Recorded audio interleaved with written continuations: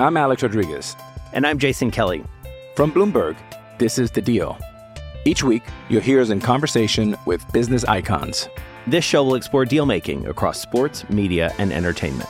That is a harsh lesson in business. Sports is not as simple as bringing a bunch of big names together. I didn't want to do another stomp you out speech. It opened up so many more doors. The show is called The Deal. Listen to The Deal. Listen to The Deal on Spotify. On the left wing for the win. He shoots and scores. 5-4 Edmonton in overtime.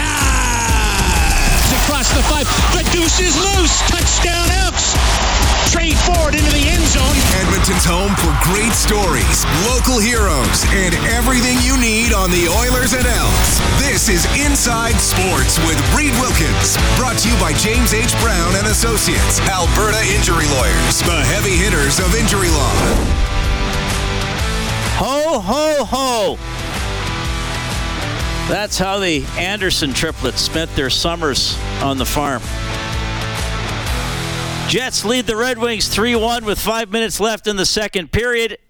After 2, the Capitals up 2-1 on the Islanders, and just one other game in the NHL tonight. It'll start in an hour. Seattle at Los Angeles. The Edmonton Oilers with 2 games left before Christmas. Tomorrow at New Jersey.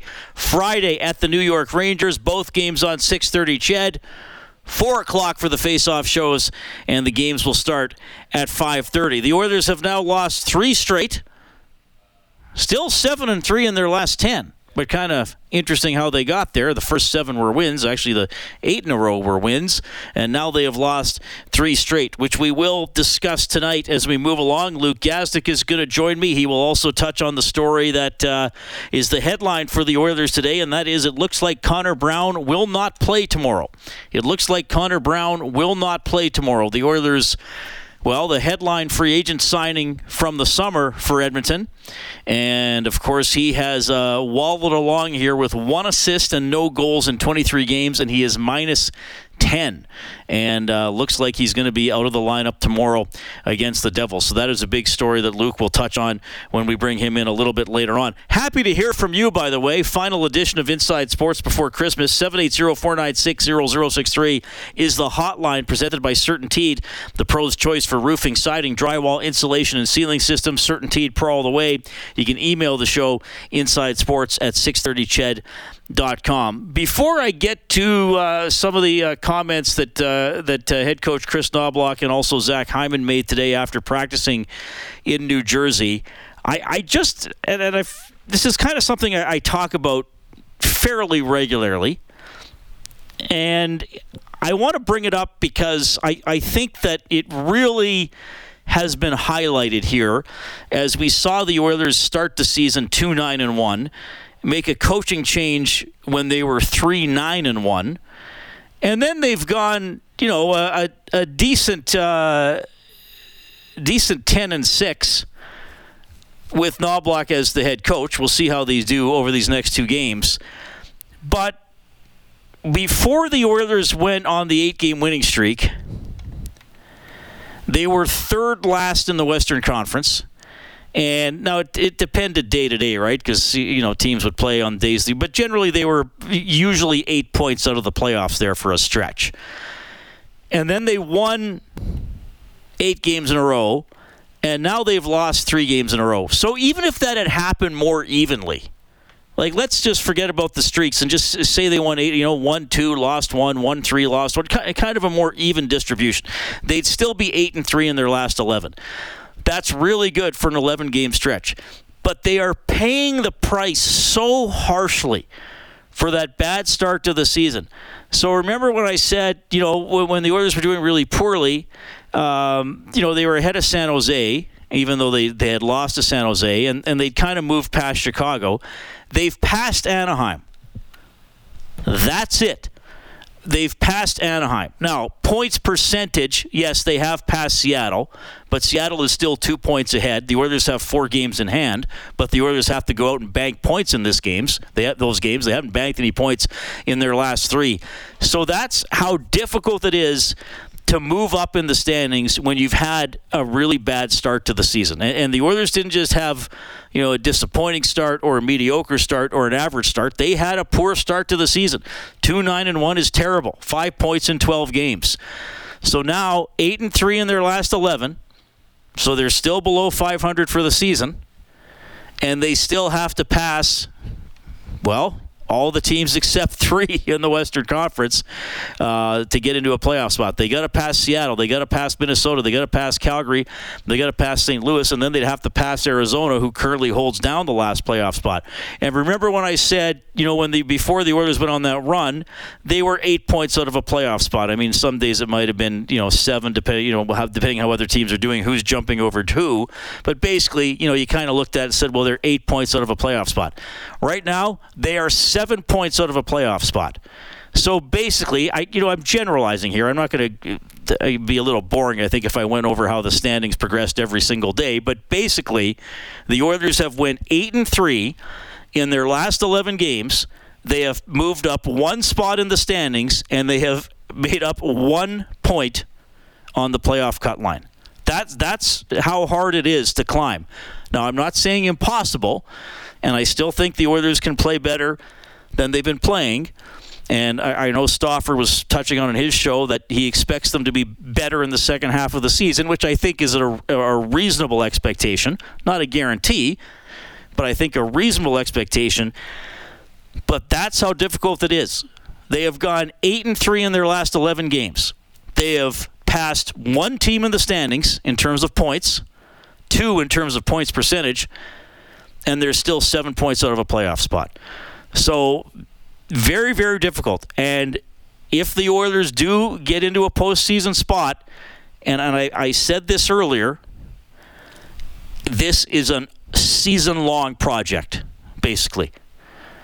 Because that, as we've seen, they could win 8 in a row again, and they probably wouldn't be in a playoff spot. They'd be closer. But this is a season-long process to get into the playoffs. And I got to present the other side of this. It's one that will be completely derailed if this losing streak of 3 turns into one of 4 and then one of 5, and then who knows after that after Christmas. They cannot afford another 12-game stretch where they get 5 points. That would kill the season. And we're not going to be talking about a playoff spot. We're going to be talking about lottery odds and what to do at the deadline and all that kind of stuff.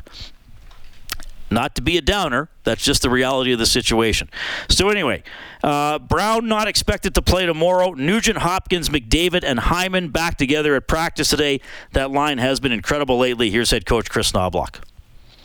That line had been playing so well, and we in the second half of the game, in the third period, we went with that, and you just saw the momentum of the game. And I believe the shots were 13-2, or 16-2. It wasn't just because we reunited those guys, but everybody just kind of fell into place. I think, and that's what we're going to start with, and we'll see how long that'll last.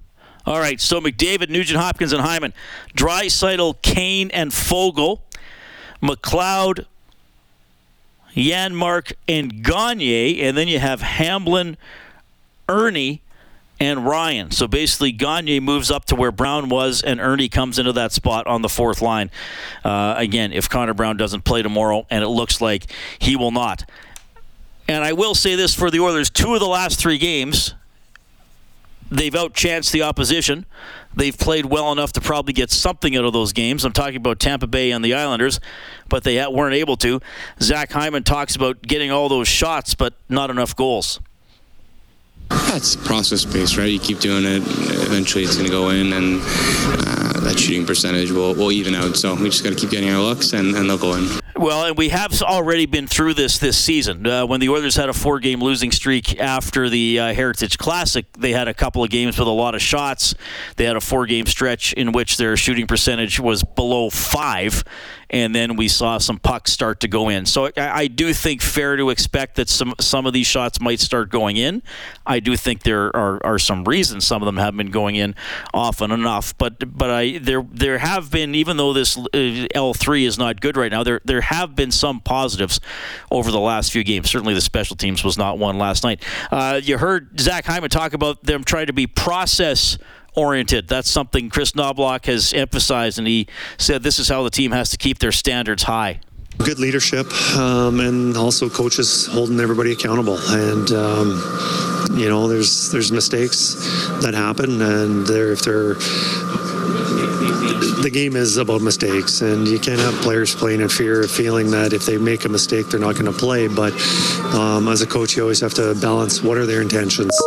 If they have good intentions, it's going to happen. But, if they're taking shortcuts, that's where a coach has to keep players accountable. And ultimately, the only thing, holding them accountable is their ice time. And but I believe we've got a group of players that want to play the right way and want to be successful. Not only individually successful, but also more importantly, they want the team to be successful, and we're striving for that. All right, a little bit there from head coach Chris Knobloch after practice today in New Jersey. We will talk about Connor Brown's demotion, a bit about goaltending, a bit about the Oilers' shot volume, and a bit about what NHLers like to do over Christmas with Luke Gazdic coming up. As always, he's presented by Avalon Foundation Repair, Western Canada's leading basement waterproofing company for 50 years, home of the lifetime warranty. You're listening to Inside Sports on 630 CHED.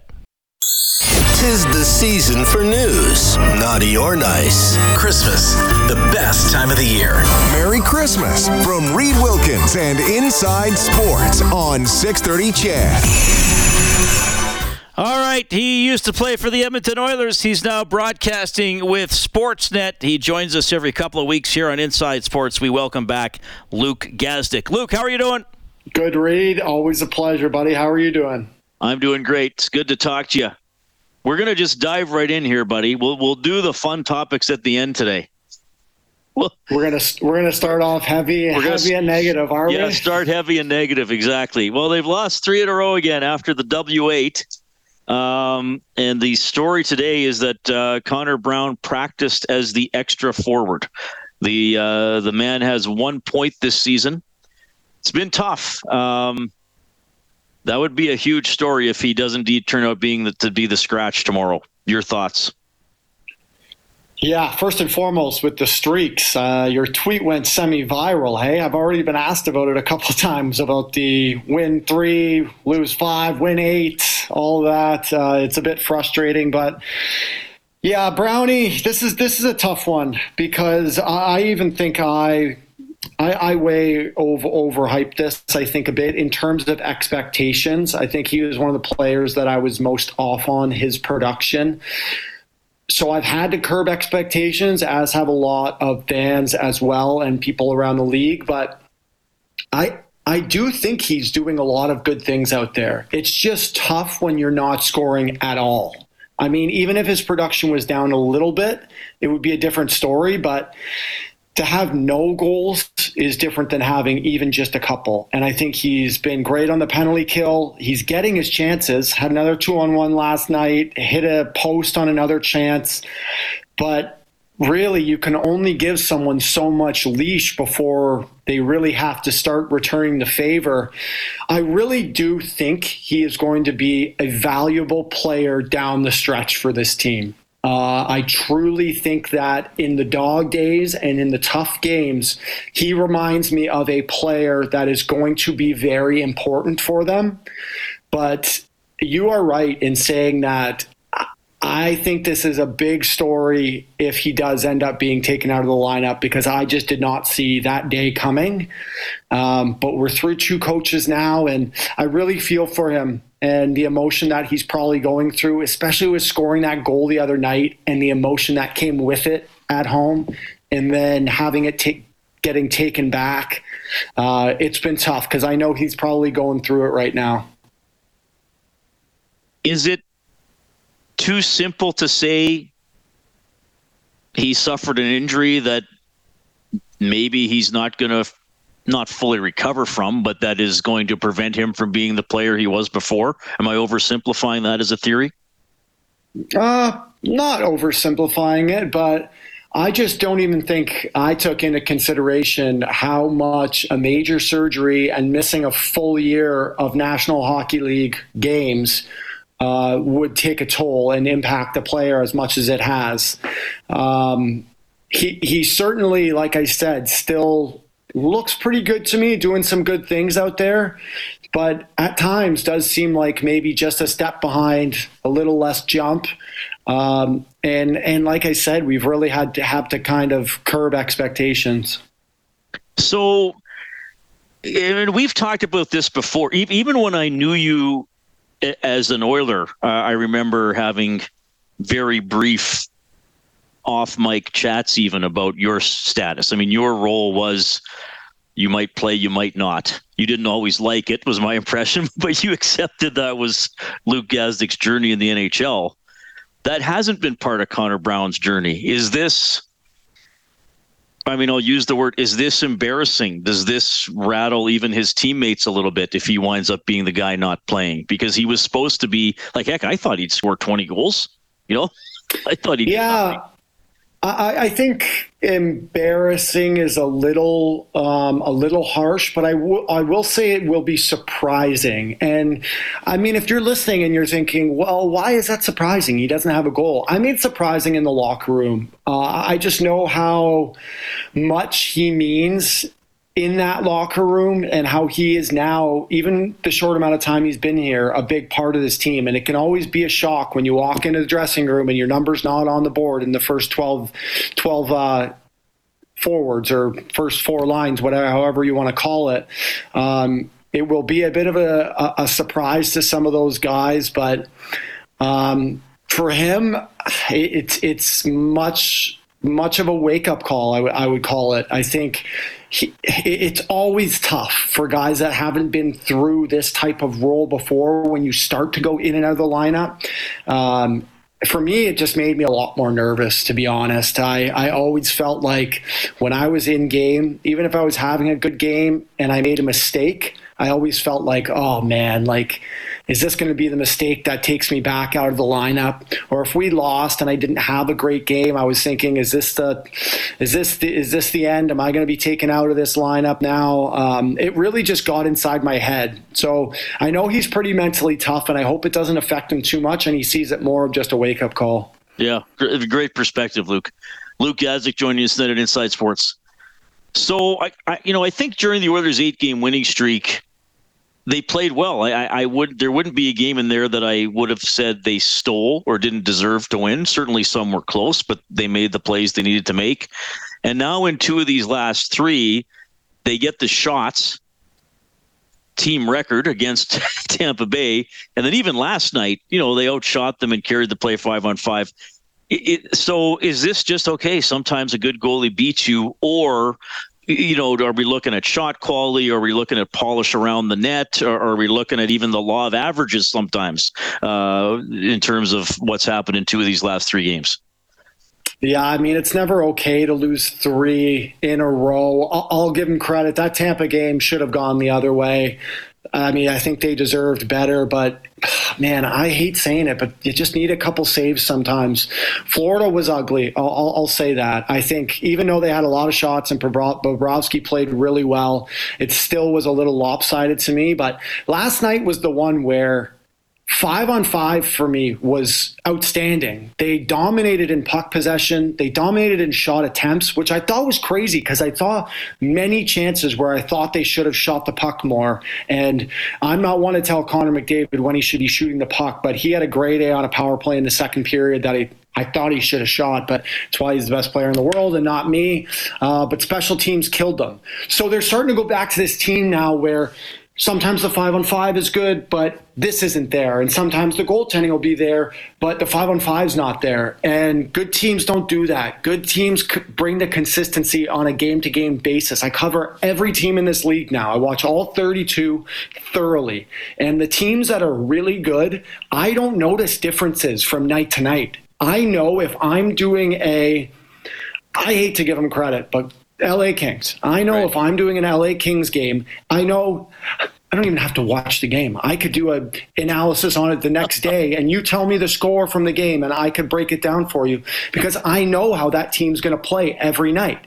And that's what's really bothering me about the Oil right now is I don't know which Oilers team's going to show up, and I don't know in which aspects of their game are going to show up. Yesterday is so surprising to me, especially their penalty kill, which has been so good over the last little bit. And then you go and give up 2 goals, one right through the seam, the second one right through the seam when their sticks have been so good. Their power play that's been outstanding. They gave up a shorthanded goal on a power play, which is one of the biggest no-nos in hockey.